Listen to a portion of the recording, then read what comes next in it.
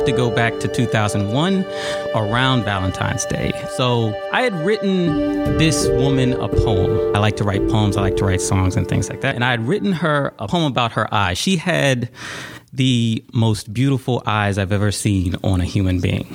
I mean, they were like stunning. So I gave her the poem. I asked her out, and sort of like a pat on the back, pat on the head.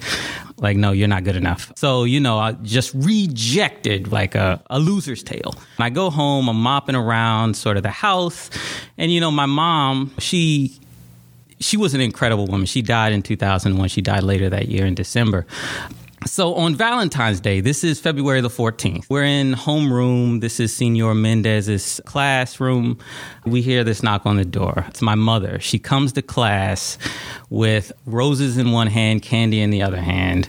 She had a very thick Southern accent, and every single stereotype in the book applied. She had the rollers on with the bandana, and it was awful. And she gives me the flowers. She gives me the candy, and she sings Whitney Houston's "I Will Always Love You."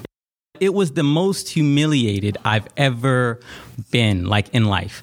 It took me a long time to appreciate the value of what she did, sort of the concern that she had, and the love that even today I still can't quite understand, because it's through that story that I think I question a parent's love.